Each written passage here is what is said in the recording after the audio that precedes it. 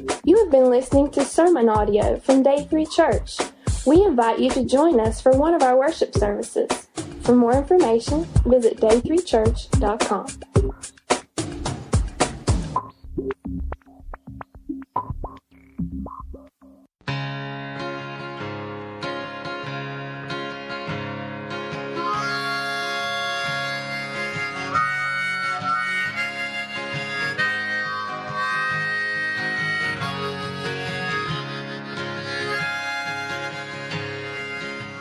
My name is Seth, and this is my story.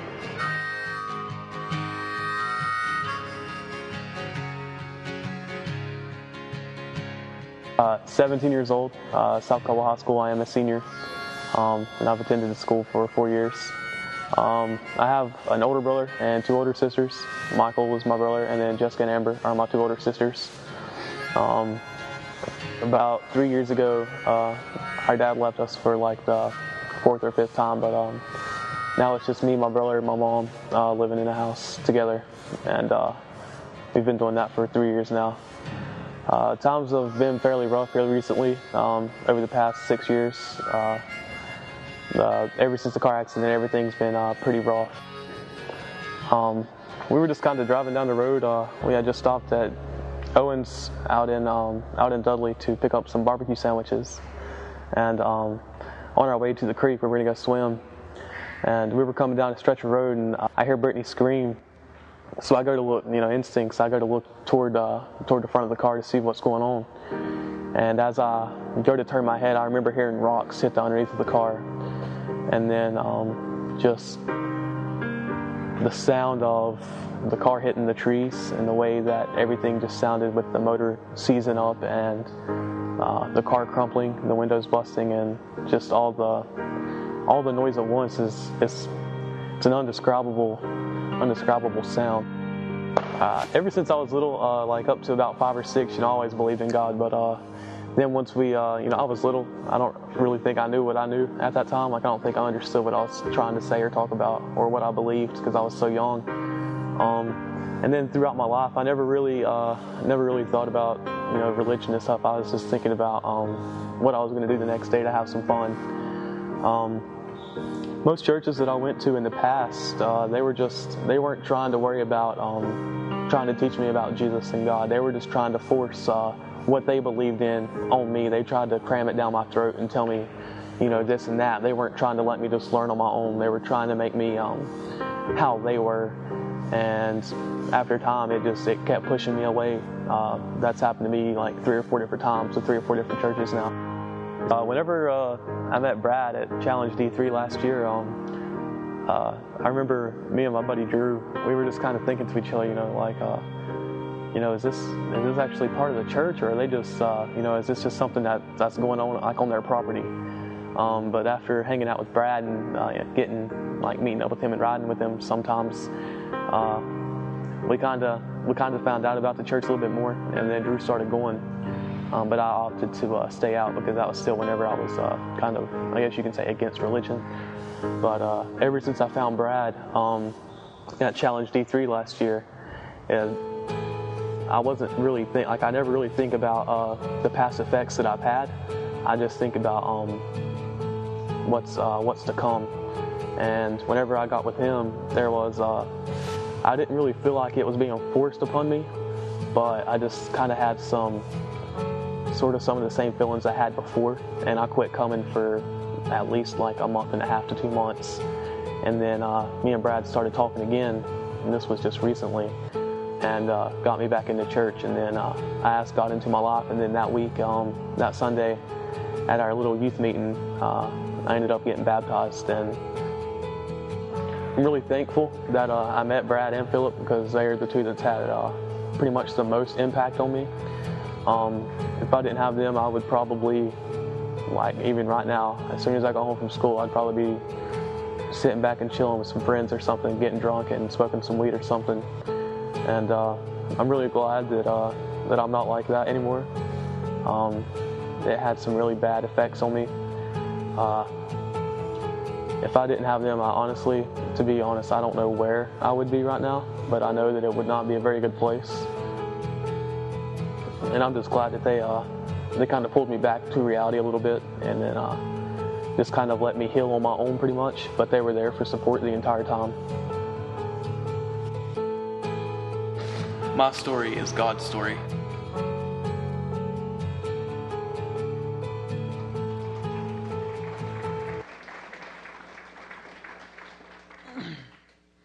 Today we're wrapping up a series we've called God's Story. And the point of this whole series this month has been that God has a story that He wants to live out through our lives. And we need to allow Him to do that. And we need to see how He's done it in the lives of others. And maybe inspire us to go further ourselves in allowing God to live out His story in our lives. We started out in chapter 1 of God's story by looking at Catherine Peak and her story and the cancer that she's had and how that's gone in remission. And we hope that always stays true, that it will always be in remission. But her emphasis in her testimony was this: it's all about God's glory.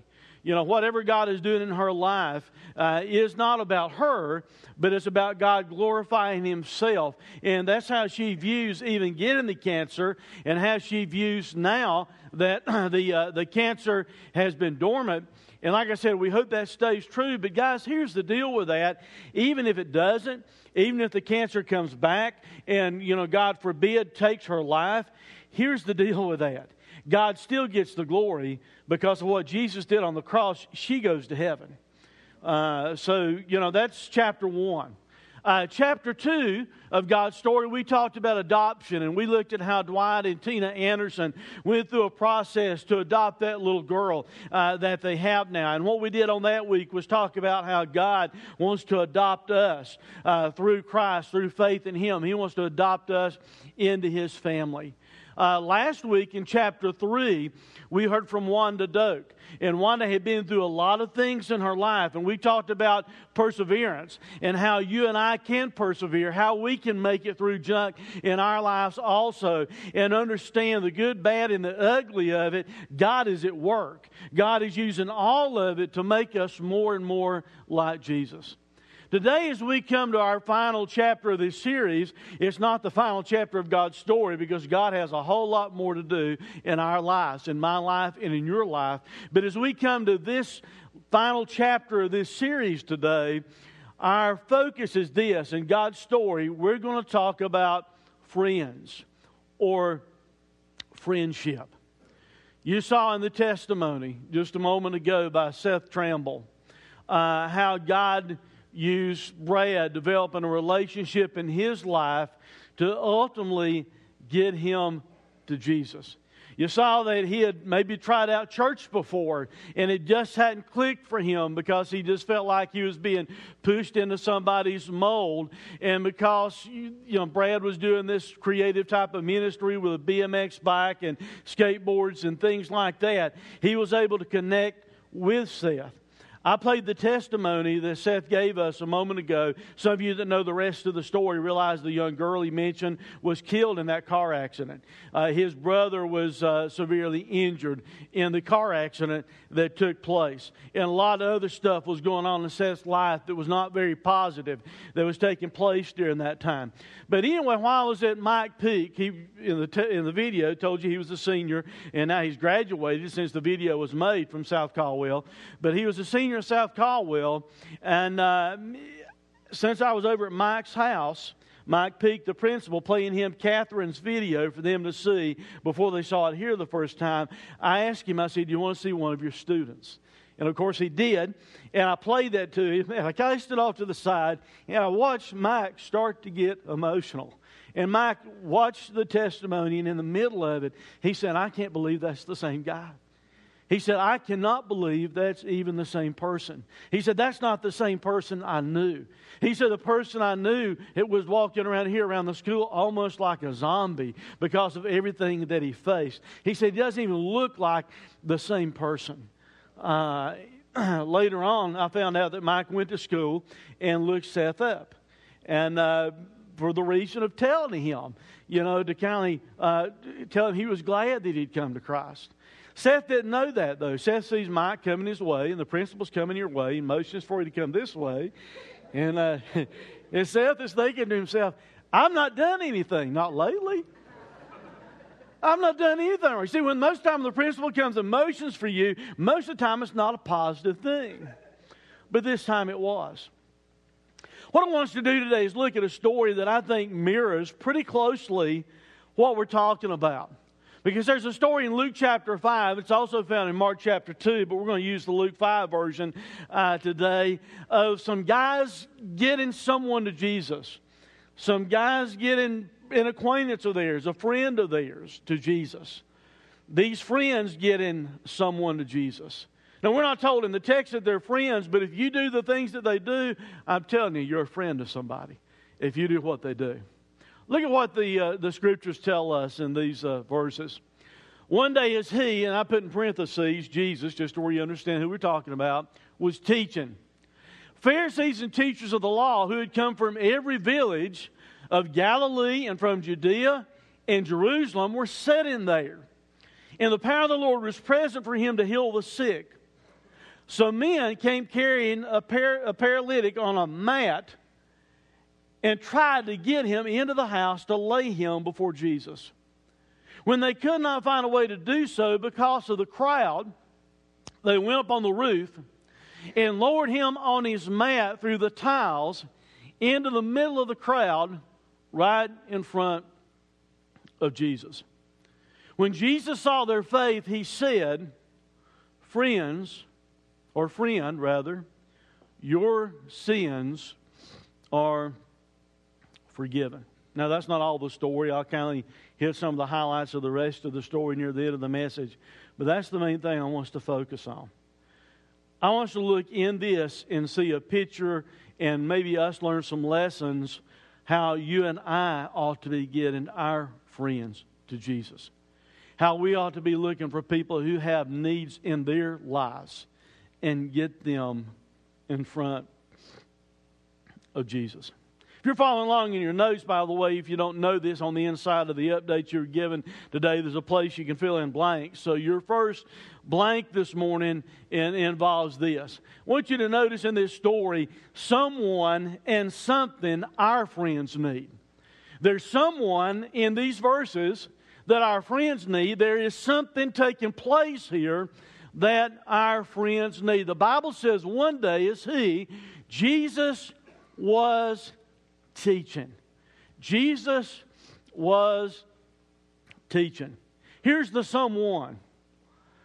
Our friends need Jesus, guys. And I hope you understand that.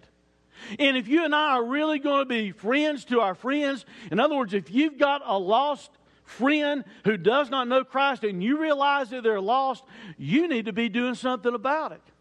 You need to be doing something trying to reach them and change their lives. Our friends need Jesus. Our friends need to be brought to Jesus. We need to do everything we can within our power to get our friends in front of Jesus. In this story, did you notice who is the main attraction? Jesus is there and people are listening to him. Did you notice who these men carrying this paralytic on his bed, on his mat, who they're trying to get him in front of? They're not trying to get their friend on this mat before the Pharisees.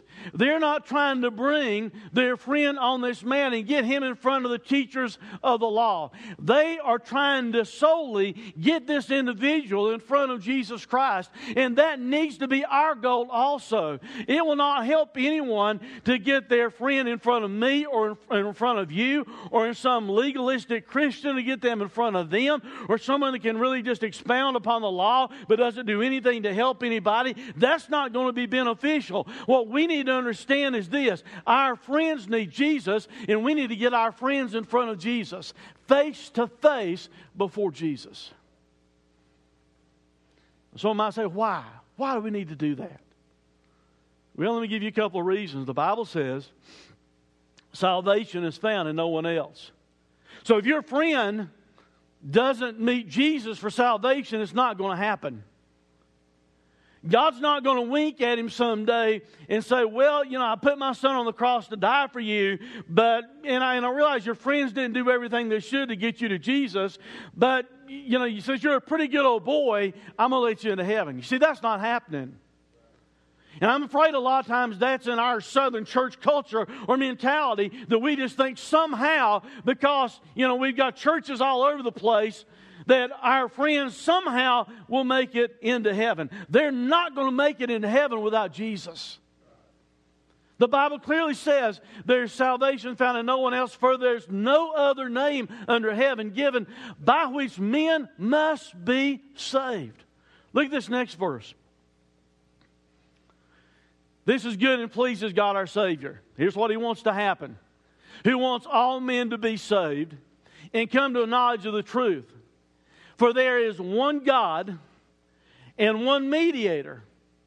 A mediator is someone that mediates between. He's the access point. He's the one that you go through. And one mediator between God, who is holy, and men who are sinful.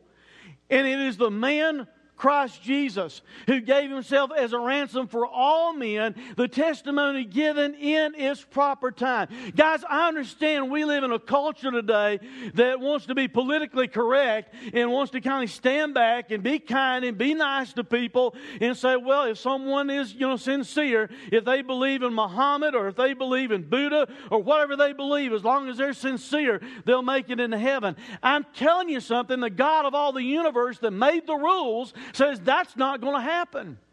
There's only one way, not a dozen ways, not a second way, not a plan B. There's only one way that our friends will ever make it to heaven and ever experience forgiveness of their sins. And that one way, that one name is Jesus Christ.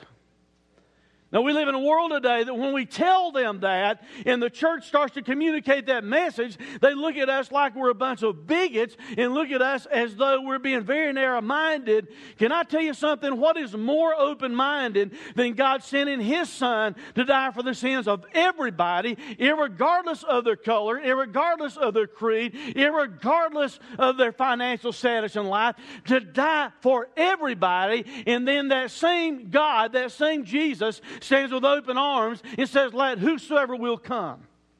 That's pretty open-minded. More open-minded than these other religions that people want us to say are okay. If you don't believe me, just read some of their rules and some of their guidelines. The someone that people need is Jesus, and they need us to get them to Jesus, just like this man on this mat needed his friends to get them to Jesus. The something that our friends need is this. The something that our friends need is God's Word. God's Word. Now you might be saying, well, where'd you get that in the text? Well, it said there in the verses that we read a moment ago that He was teaching. Now guys, it's Jesus, okay? What do you think Jesus is teaching? Do you think Jesus is giving a math lesson, an algebra, a calculus lesson? Do you think Jesus is telling them how to repair their lawnmower? Do you think Jesus is giving a session explaining to them how they can market ministry and sell prosperity prayer cloths on TV to make money? What do you think Jesus is doing? Yeah, I mean, I'm telling you what He's doing. It might not said there, just said He was teaching. It might not have said that He was teaching God's Word. But guys, think for a minute. It's Jesus. That's what He's doing. He's teaching God's Word. Matter of fact, go to Mark and it tells you He was preaching the Word to them. When you read the version of it in Mark. And here's the deal. Since it is Jesus that's teaching, and Jesus is, guess what? Jesus is God in the flesh. That means every word that He's saying is God's Word. And that is what our friends need, guys. They don't need our opinions, okay? You know what opinions are like, don't you? Yeah. Everybody's got one. That's what opinions are like. They don't need that. They don't need our human ideas. They don't need our philosophy. They don't need just human wisdom. What people need, what our friends need, is the Word of God. And here's why they need that. The Bible says all Scripture, not just part of it, all Scripture is God-breathed. He breathed His Word into men and they wrote it down. It is all inspired of God. It's useful. All of it is useful. Every bit of the Word of God is useful. It's useful for teaching, for rebuking, for correcting, for training in righteousness. And here's why. So that the man of God or the woman of God may be thoroughly equipped for every good work. That's why our friends need the Word of God. It will guide their lives. It will give them instruction. It will rebuke them. It will let them know that they're a sinner and that they need grace and that they need to follow at the foot of the cross. They need the Word of God because that's what equips them. That's what will complete and help finish out their life. They need the Word of God. So up front, as we think about friends today and what our friends need and what our friends don't need, there is somebody that our friends need, and His name is Jesus. There is something that our friends need, and it is the Word of God, the Bible. But there's also in this story some people and some things that our friends don't need. In this text that we read, there are some people and some things that our friends don't need. The Bible said in the second part of verse 17, Pharisees and teachers of the law who had come from every village of Galilee and from Judea and Jerusalem were sitting there. And the power of the Lord was present for him to heal the sick. First of all, some people that our friends don't need. There are some people that our friends don't need. Clearly illustrated and talked about in those verses. First of all, our friends do not need legalistic people. Our friends do not need Pharisees. The word Pharisee means a separatist. It's someone that thinks they're better than someone else and they're trying to separate among people that are following God. I'm holier than you are and you're way down here. It means someone who thought they were exclusively religious much more than other people. The root word that the word Pharisee is built from in the Greek actually means to separate. Literally to disperse people. I thought we're supposed to be getting people together to bring them to Jesus. Figuratively, the word was used to specify. And that's what a Pharisee wants to do. A Pharisee wants to specify the rules. We're doing it my way. Here's what I think the rules are. We're going to have all these rules that you have to go by. I mean, that was the problem with Pharisees in that day, and it's still the problem with Pharisees in this day. The Pharisees in that day added a whole lot of man-made rules to the Bible. They'd read a verse, take it out of context, run wild with it, and have a whole book of things you're supposed to do based upon the verse that they took out of context. It is also used for this. The root word also, by implication, means to wound. To hurt someone. We're talking about hurting someone that's already hurting. Hurting somebody that's already paralyzed by sin. Hurting someone that's already been kicked around by life. Someone who is religious turning down their nose at someone else. That's why I'm saying our friends do not need that. Guys, our friends don't need someone else to kick them while they're down. Our friends don't need someone to turn their pious noses down and look down on them and set in judgment upon them. That's not what our friends need. Instead, our friends need somebody that's willing to get their hands dirty, to reach down and pick up a stinking old mat that a paralytic's been lying on and do all that they can to get him to Jesus. That's what our friends need. Not someone that's just a legalist. Not somebody that is just like these Pharisees that we see here in our text. Secondly, our friends do not need just teachers of the law. Because a lot of times when you read in the New Testament about the teachers of the law, by the way, a lot of those were the Pharisees. They were teachers of the law, but they were teachers of the law without any mercy or without any grace in their lives. They could expound upon the Bible. They could quote it to you frontwards and backwards. But they didn't allow room for mercy. They didn't allow room for forgiveness. They didn't allow room for grace toward people because they're just expounding the law. They can spout it out, but they're not helping anybody. You ever met somebody like that? You ever been like that in your life? I have. God, I'm sorry. To where we can quote it a mile a minute and throw it out there to somebody, but we're not willing to do something to actually help them. We're not willing to help them get out of where they are and apply that Bible to them and work with them in their lives to help them understand that God wants to give them mercy and grace and call them to Himself and work in their life and help straighten their life out. You know what one of the biggest problems that we have in the church? That's the church standing back looking at a lost world and expecting the lost world to act like they're Christians, and they're not Christians. They don't have the ability to act like Christians because they're lost. So we come across as mean-spirited and hateful and drive people away from the church and people away from Jesus instead of attracting them to Jesus.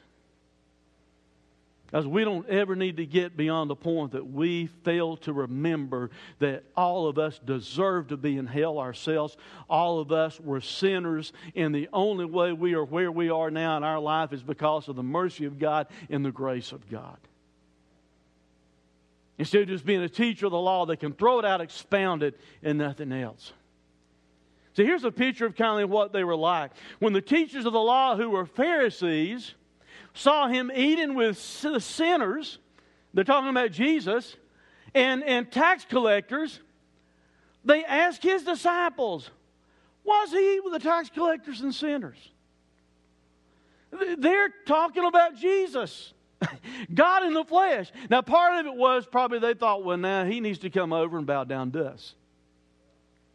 He needs to come over and hang out in our clique. He needs to be over here with us. And He's not. He's hanging out with sinners. He's hanging out with tax collectors. People that these teachers of the law and the Pharisees hated and looked down on. And they're thinking in their minds, how dare Jesus hang out with people like that? I'm telling you guys, that's the kind of people our friends need. They need people who will hang out with sinners, who will hang out with people that the rest of the world is rejecting, because that's the ones that need someone to love them and love them all the way to Jesus. Be willing to do more than just spout and teach the law and expound the law. Be willing to actually help somebody. Look at the next one. Neither do our friends need religious people who fail to bring others to Jesus. Look at this story. What's said here? It talked about the Pharisees and the teachers of the law who had come from every village of Galilee and from Judea and Jerusalem. Now, guys, that's a big territory.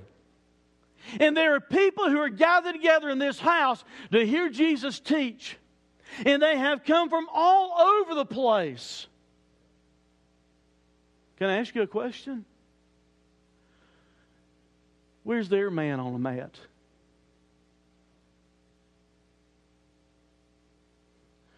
Where's the paralytic or the cripple or the hurt or the discouraged or the disease or the sinner that they know? Where's their man on the mat? See, the religious people, they're coming together and they're sitting around. And they're listening, but they're failing to bring anybody to Jesus. They had journeyed from all over the place. Listen, that's not what the world needs. That's not what our friends need.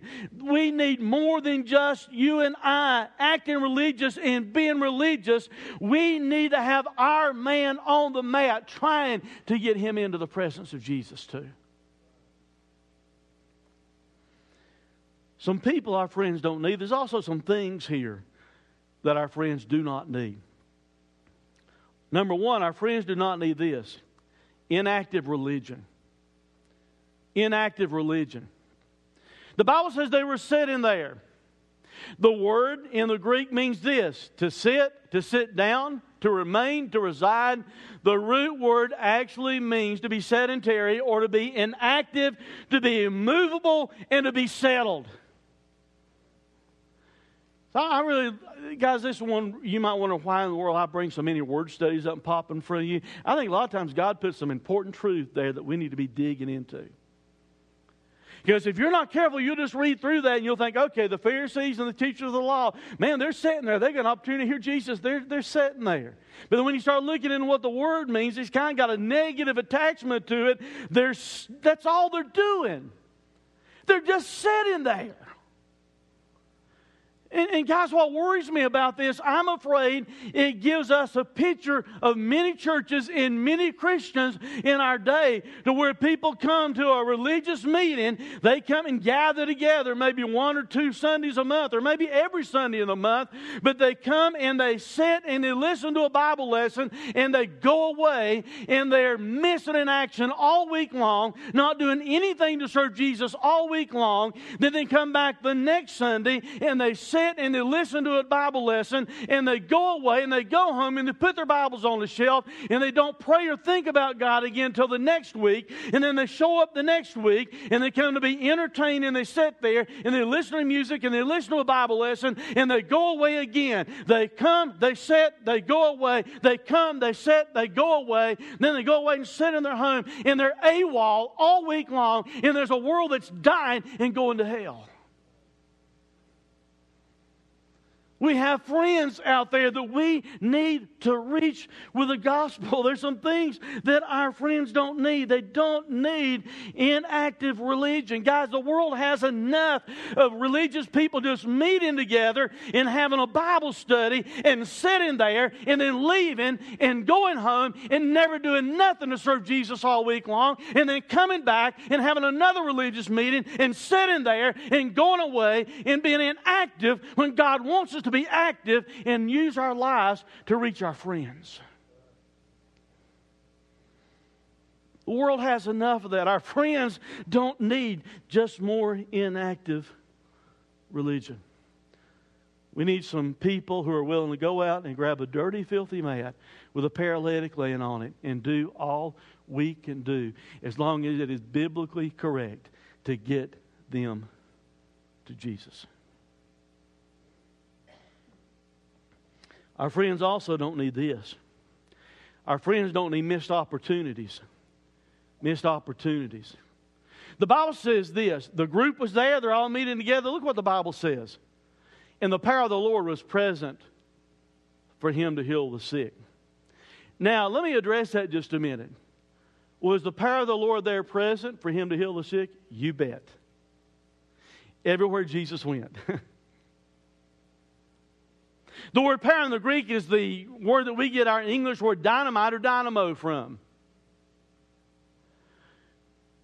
It means to have this force or this miraculous power.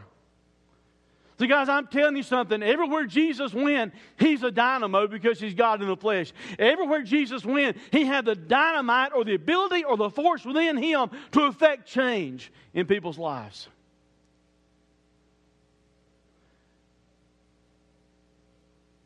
The word Lord means this. It says the power of the Lord, it means supreme in authority. We call Jesus Lord. Why? Because He is supreme in authority.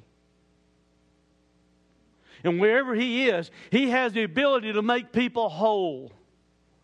To heal, to cure, to make people whole. Guys, I'm going deeper with that, and you ought to, in your mind, always go deeper than that than just think about physical healing. There are some groups in this world that all they get excited about is physical healing. Can I tell you what the greatest miracle of all is? It's when God heals a soul through Jesus Christ, and that soul can go to heaven forever. That is what the ultimate cure is. Sure, He had the power to walk on water, to heal the sick, to make the blind to see. He had the power to do all of this. But the Bible says He was there. The power of the Lord was present for him to heal. I want to go back to the Pharisees and the teachers of the law again. Where are their friends at? Where's their friends who are on a bed of affliction that they needed to get to Jesus?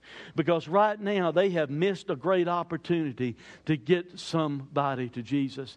Can I tell you the way your mindset ought to be? Every week if you come here and you don't bring somebody with you to Jesus that's a lost friend or someone that's unchurched, and you're not trying to get them here, you're not doing your best to try and get them before God, to get them before the face of Jesus, can I tell you something? It's a missed opportunity.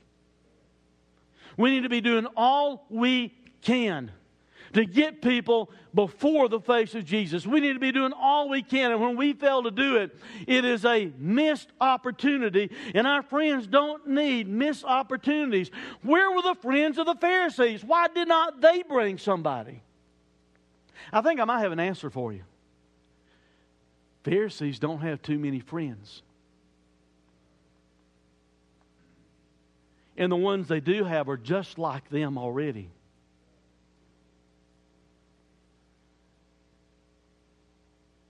And they're too high and they're too holy to get their hands dirty and worry about this guy on the side of the road lying on a mat that can't get up and walk.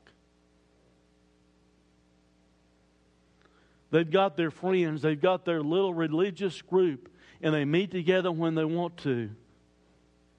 And they're not that interested or concerned about bringing somebody to Jesus, as long as they can get together and have a Bible study and go home and feel like they've done their religious activity. Guys, I'm sorry, I'm afraid that describes the church today. And I'm not just talking about conventional churches or traditional churches that exist. I'm talking about this church too. If you come here just for your entertainment, if you come here just for the music, if you come here just to maybe hear a message, and then all you do is leave and go home and sit and don't develop any relationships with anyone that's lost, you see, here, some of you might be making an excuse. Let me just go ahead and deal with that real quick. Some of you might be sitting there thinking, well, I don't have any lost friends that are like that. That's my point. All you do is hang out with people that already know Christ. You're supposed to be developing relationships with people like that. That's why Jesus ate with the sinners and ate with the tax collectors. These men knew a guy that was paralyzed, that they needed to get to Jesus. And you and I, God help us, ought to know people that need to be brought to Jesus and be doing all in our power to get them there. And when we don't, it's a missed opportunity. Our friends do not need more missed opportunities. Third thing I want you to get, last main thing I want you to get, and there's about 4 sub-points that go with it, is this. The type of friends we need to be. I just talked about some friends we don't need to be like. We don't need to be like Pharisees.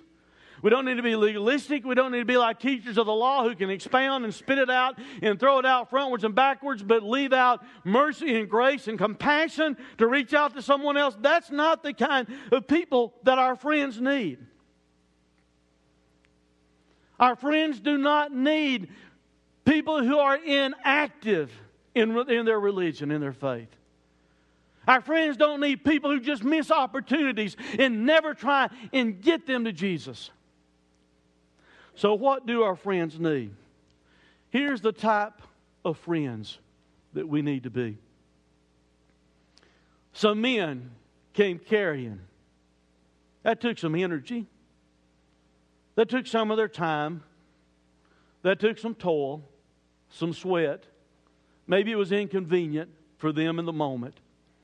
But they come carrying a paralytic on a bed, on a mat, and tried to take him into the house to lay him before Jesus. When they could not find a way to do this because of the crowd. Are you getting the picture there? The crowd that's sitting there has things blocked up to where they can't even get a lost person or a needy person, a paralyzed person, which, by the way, paralysis is a picture of sin. I'll talk about that in a moment. To Jesus. They could not find a way because of the crowd. They went up on the roof. I like that. and lowered him on his mat through the tiles into the middle of the crowd, right in front of Jesus. And when Jesus saw their faith, He said, "Friend, your sins are forgiven." What kind of friends do we need to be to others? First of all, we need to be the type of friends. Our friends need us to do this. We need to be the type of person. Our friends need us to be the type of person that recognizes their condition. That recognizes their condition. These men come carrying a paralytic on a mat. Somehow they had identified his need. Maybe they're just walking by and he's there on the side of the road begging alms or something, and they walk by and all of a sudden they feel compassion for him. Maybe in that moment they see themselves on the mat, and they see themselves as being someone that can't take a step, whose legs are feeble, that cannot get up and walk. But in that instant, in that moment, these men recognize the condition of this individual. And that's the type of friends that we need to be to others. Our friends need us to recognize their condition. You know how you're able to do that? By being their friend, by developing a relationship with them. Even if they're lost and undone and living like hell, we need not to act like we're going to wash our hands of them. We need to develop a relationship to where we get to know them, to where we have open doors into their life, and we can see the paralysis, we can see the problem, we can see the issues that they have. Our friends need people that will take time to recognize and see their condition. Being paralyzed in the Scripture is a type or a picture of sin, because sin does that. It paralyzes us. It keeps us away from the face of Jesus. It keeps us away from God. It keeps us to where we can't walk in life as we should. It provides numbness in our minds and in our hearts and in our lives. That's what paralysis does, actually, and that's what sin does in our lives. And our friends need somebody that will recognize, hey, you are a sinner, you're lost, and if I'm really going to be your friend, I need to reach down and get the mat and carry you to Jesus. I need to do all that I can to get you to Jesus. We need to look and see the immediate situation of someone paralyzed. We need to look and see their future situation. Unless somebody gets that man to Jesus, he's still paralyzed. You and I need to look into the lives of our friends and see they're lost in their sin. And unless somebody gets them to Jesus, they'll still be lost in their sin. And according to the Bible, they'll spend all eternity separated from God in a place called hell. If we don't care enough and recognize their condition and care enough to get them to Jesus. Our friends need us to recognize their condition. Our friends need us to do this, guys, to take them to Jesus. You should have been able to fill in that blank yourself without me even telling you. And you might think, oh, well, that's just a simple point. It is simple. Why don't we do it? We know we're supposed to. The Bible tells us to. We're to get people to Jesus. We're to share the gospel. We're to be trying to lead people to Jesus in a relationship with Him. We're to be trying to get people face to face, to have a face-to-face encounter with Jesus. So why don't we do it? The Bible said that they tried to take him into the house to lay him before Jesus. We need to see more than the condition of our friends. We need to see the solution. And I don't care whatever the condition is, the solution is always Jesus. Matter of fact, around here, if we ever ask you a question, you can never get it wrong if you just say Jesus. Amen? Whatever the topic is we bring up, if I'm up here, Daryl's up here, somebody else is up here, and we ask you a question, if you'll just say Jesus, probably right. Because that's what our friends need. Our friends need us to get them before Jesus. The word before literally means in the face of. Why are they wanting to do that? Maybe they must have heard something about Jesus. They wouldn't have been going to the effort of trying to get this man to Jesus if they had not heard maybe Jesus can make a difference. They'd probably heard some stuff about Jesus, some healings that had been taking place, some other neat stuff Jesus had done. Hey, we don't know, because the Bible tells us in John, near the end of John, there's so much that Jesus did that's not even written about in the Bible. And if everything was written that He had done, there wouldn't be enough room for all the volumes in the world that the space the books would take up. So we don't know why, but we know they're trying to get Him to Jesus. Maybe one of these men used to be laying beside the road as a paralytic, and Jesus came by and healed him. And they thought, if Jesus can do it for me, Jesus can do it for somebody else. And guys, that's the mindset we must develop and have as Christians. If Jesus did it for you, He can do it for somebody else. And you need to be the somebody else to get that somebody else to Christ. To be willing to do whatever you can to get him right in the face of Jesus.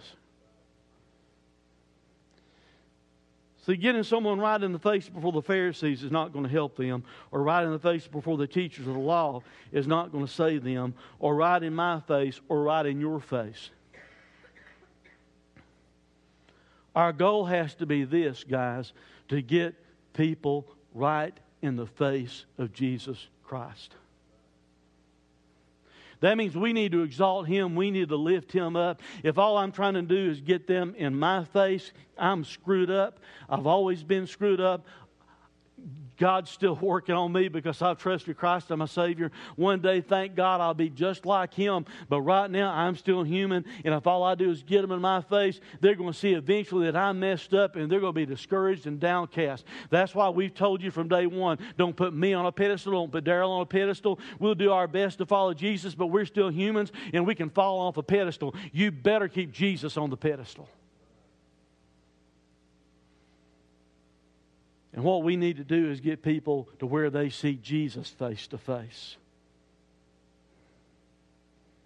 We need to be willing to take them to Jesus. Face to face encounter with Jesus. What kind of friends do we need to be? We need to be the kind of friends that will recognize their condition, that will take our friends to Jesus. But we also need to be the kind of friends that will not give up. That's what they need. Our friends need us to refuse to give up. To throw down the gauntlet and say, I don't care what happens. I don't care how many times you say no. I don't care how much you fall back into your sin. I'm not giving up on you. The Bible says when they could not find a way to do this, to get him into Jesus because of the crowd. When you read it in Mark's Gospel, it tells us there were so many people there that there wasn't even room to get in the door. They had the door blocked where people needed to get in to be able to hear Jesus. There's so many people there, and because of the crowd, what they did was this. They didn't give up. They went up on the roof. The crowd had things blocked up. They're just sitting there. The religious people are just sitting there. My goodness, you think someone would have looked at the door when they come up with him trying to get him in? You think someone would turn around and look and say, let me get out of the way. Here, let's clear a space out. Let's let them usher this guy into Jesus. But that didn't happen. They just kept standing there listening to Jesus, and these guys are trying to get somebody to Jesus, and yet the crowd just had the door blocked. Oh, surely people aren't like that. They don't have that attitude. Yes, they are. I'm sorry, but they are, even in the church. I pastored a deacon one time, not in this area, so don't you start guessing who it was, thinking it must have been some deacon at the last church because you might know some of them. It was completely out of this area. We were having a youth service on a Sunday night, designated the front section for some of the youth to sit in. The youth were sitting in his chair. He took his Bible and went home and didn't come back for weeks because somebody was sitting in his chair. Can I tell you something? You don't have a chair.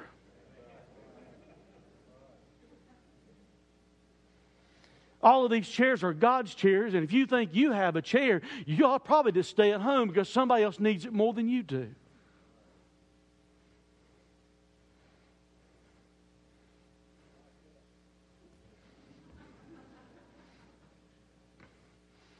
They didn't give up. The crowd, look what the word crowd means, a throng, but it also, the root word means this, the rabble. Rabble. Like a bunch of trash or junk piled up in the pathway where somebody can't get through. Can I ask you a question? I wonder how many times you and I have been like rabble.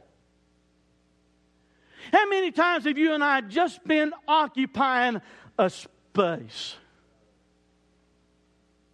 And that's all we've done is occupy a space.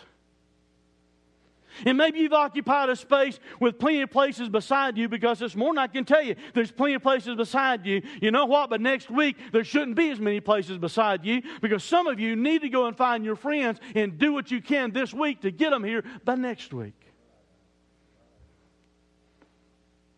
These friends did not give up. They went up on the roof.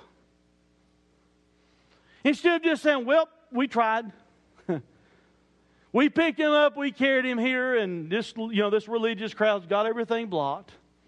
Just a bunch of rabble sitting around here, and we just can't get him in because of the rabble. And the rabble was blocking access, but they didn't give up. They went up on the roof. Our friends need us to refuse to give up. Our friends also need us to do this. The type of friends that we need to be.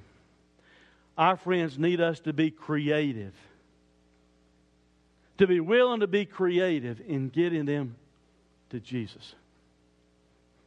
They try to get him in the traditional way. The traditional way is walk through the door. Problem is the door's blocked. So these guys decide they're going to get creative. Now you all know up front, I love this story. Because I'll tell you something, that's why this church exists. They get creative. They go up on the roof, and because the rabble was there, blocking the entranceway, they decided to go over the heads of the religious crowd. And you have to do that sometimes, guys, in churches. There's a religious crowd that's satisfied just with the way things are. And if God is in something, you need not to let the religious crowd stop you. You go above the heads of the religious crowd and you do what God's called you to do anyway. They go up on the roof and they make a hole in it. They tear a hole in this ceiling. A lot of churches and a lot of Christians in their mindsets have some ceilings that somebody needs to tear a hole in. They tear a hole in the ceiling, removing this tile.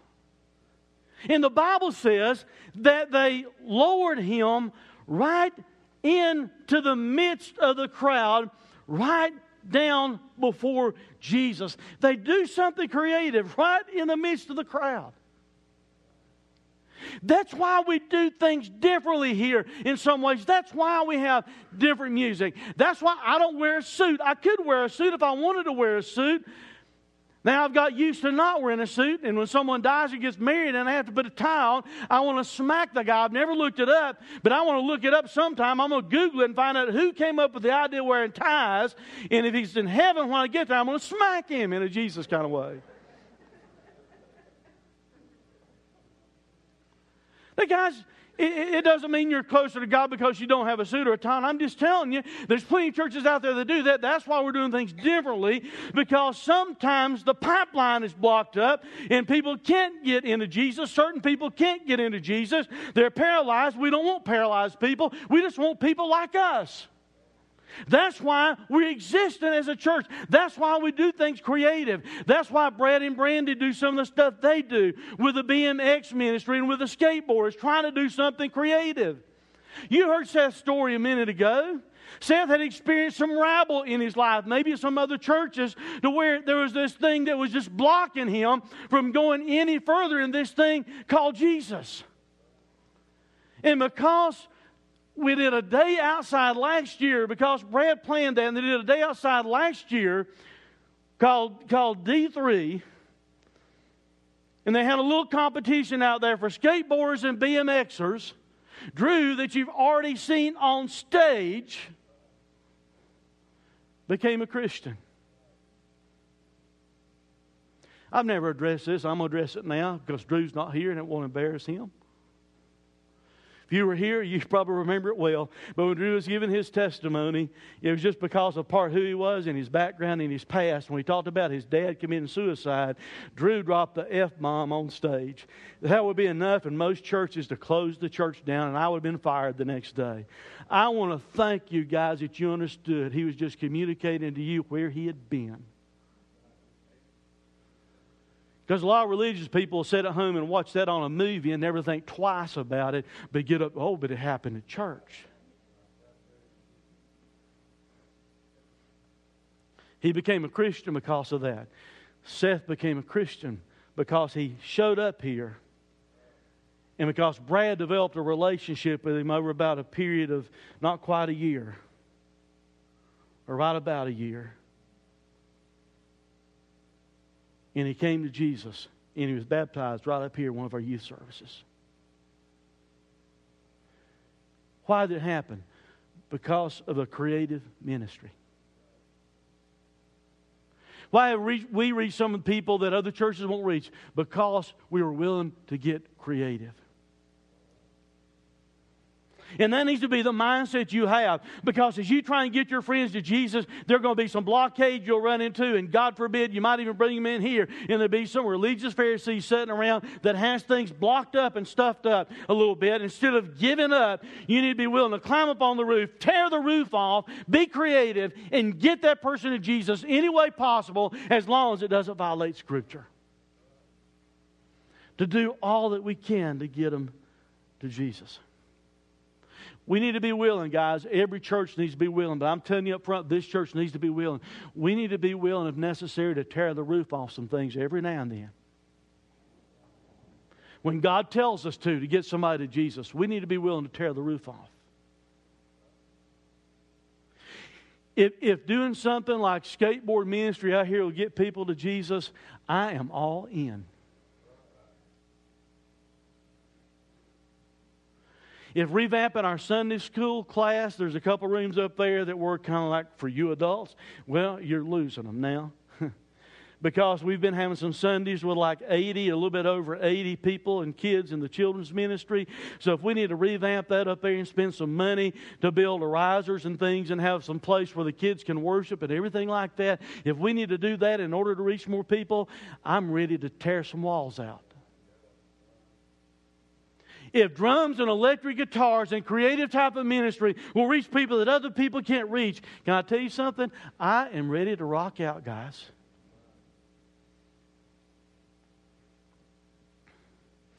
Now, if you're part of the religious crowd, that might make some of you nervous. It might upset your cart a little bit. Remember the scenario. They're all sitting there. And Jesus is teaching. Can you imagine maybe the way some of the Pharisees felt and the way they thought when all of a sudden their little worship experience is disturbed by someone being brought to Jesus right down in the middle of it? Can I tell you something? If you're ever here, if you don't know Christ as your Savior, and if you're ever here and you know it's your time, I don't care if I'm in the middle of preaching and God tells you it's your time, you upset the apple cart. You come up here and disturb it. If you bring a friend that needs Jesus and they're sitting beside you in the middle of our worship service and they let you know they need to come to Jesus right then, I promise you, I'll be glad to shut up and let them come up to the front. Our worship leaders will be glad to shut the song down.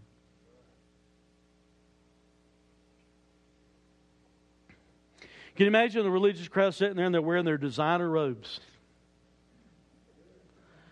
And all of a sudden, as they start to take the roof off, some dirt starts to fall down out of the roof. You see, more than likely, it was an earthen roof with just, these clay tiles over it.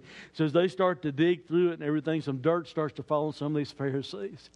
I bet some of them were ticked off.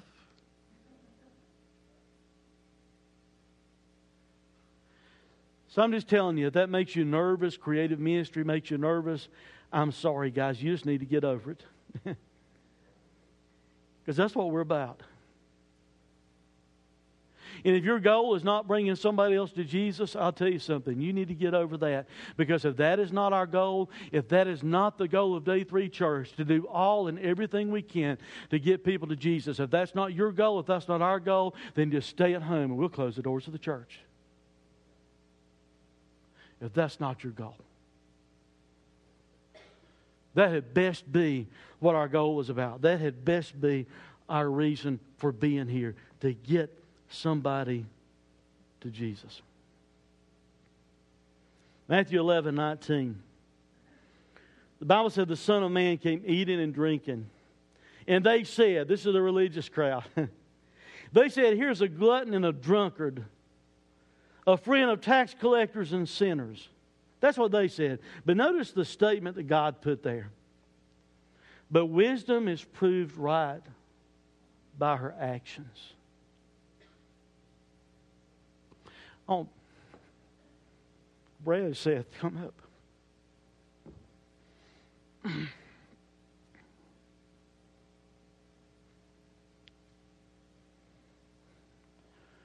I had him worried during the week. I said, I don't know what I'm going to do. I may put you on stage and interview you guys. And all. Now, he must think we'll let him hang around. His hair didn't used to look like this. And he went off on a mission trip, and part of the mission that happened on the mission trip was his hair color changed and the style of it changed. So he must think you guys will keep him around like this, or he wouldn't have done it. I'm joking about that right now. But you guys know there are some places that wouldn't want him to come back the second time. God, that should never be the focus of a church. So the reason I wanted them to come up here, because see, some people and some other ministries and things like that with skateboarders, I mean, their pants slung low and all that kind of stuff and things, kind of be like what they were saying about Jesus. But he's a glutton and a drunkard, a friend of tax collectors and sinners. Yeah, but see, wisdom was proved right by her actions because of what Jesus did. Can I tell you something here? Look here. Wisdom is proved right by its actions. Because this man came to Jesus. Wisdom was proved right by the actions of doing things like skateboards and BMX and other creative ministry. Wisdom was proved right by its actions. Give them a hand. Give Jesus a hand.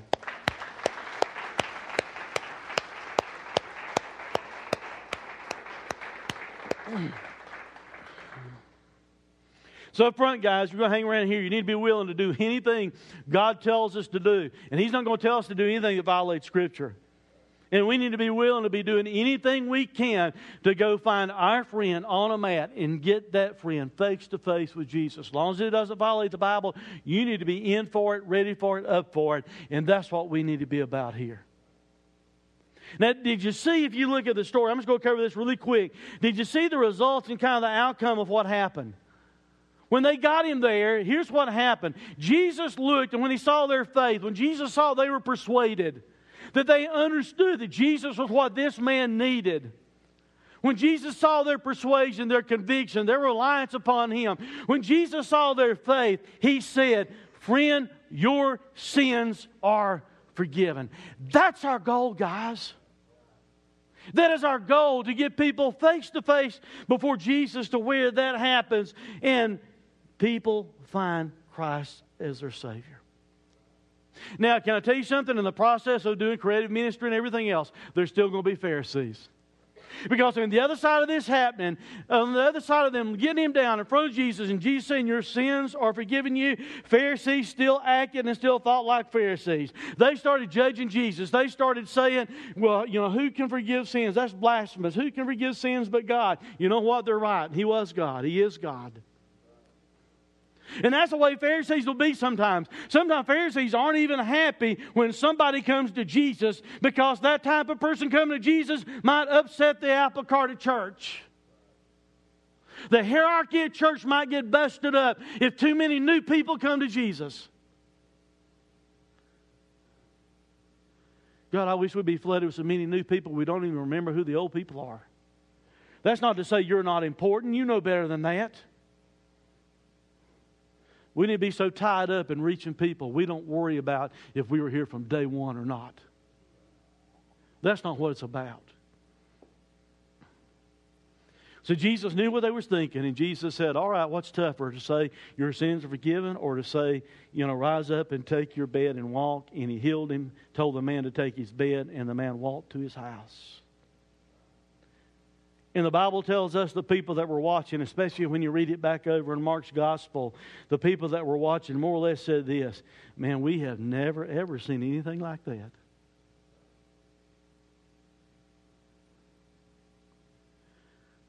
I wish that every service we have at Day 3, God would touch somebody's life in such a way that we would go away and say, I've never seen anything like that before. Let's pray.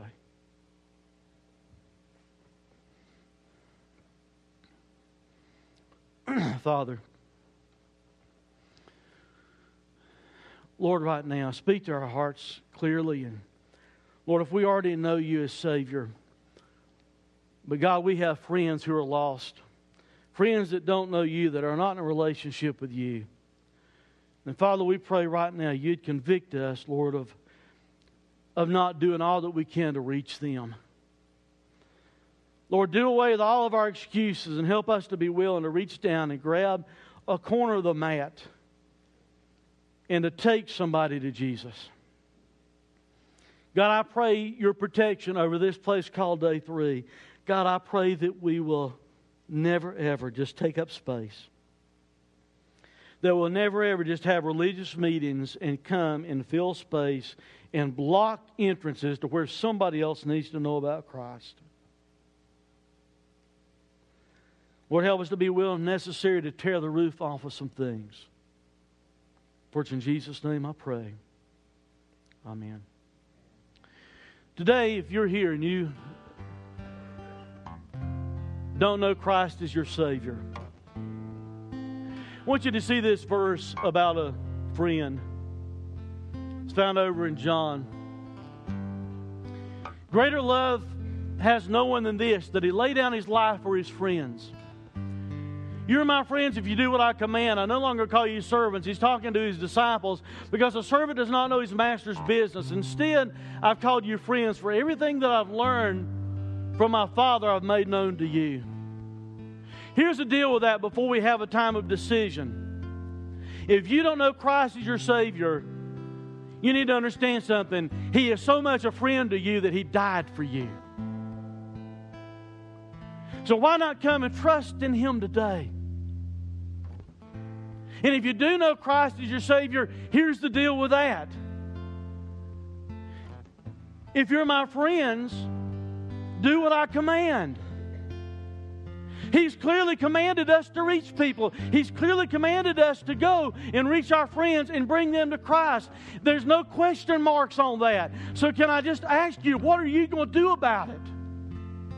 He says that you're my friends if you do what I command. He's commanded us to go. He's commanded us to make disciples. So what are you going to do about it? Who's going to be on your mat that you bring? Maybe you need to pray about that during this time. Please stand. God speaks to your heart. We invite you to come. You are listening to sermon audio from Day 3 Church. If you have any questions about God, faith, or our church, email us at info@day3church.com. And for more information, find us on the web at day3church.com.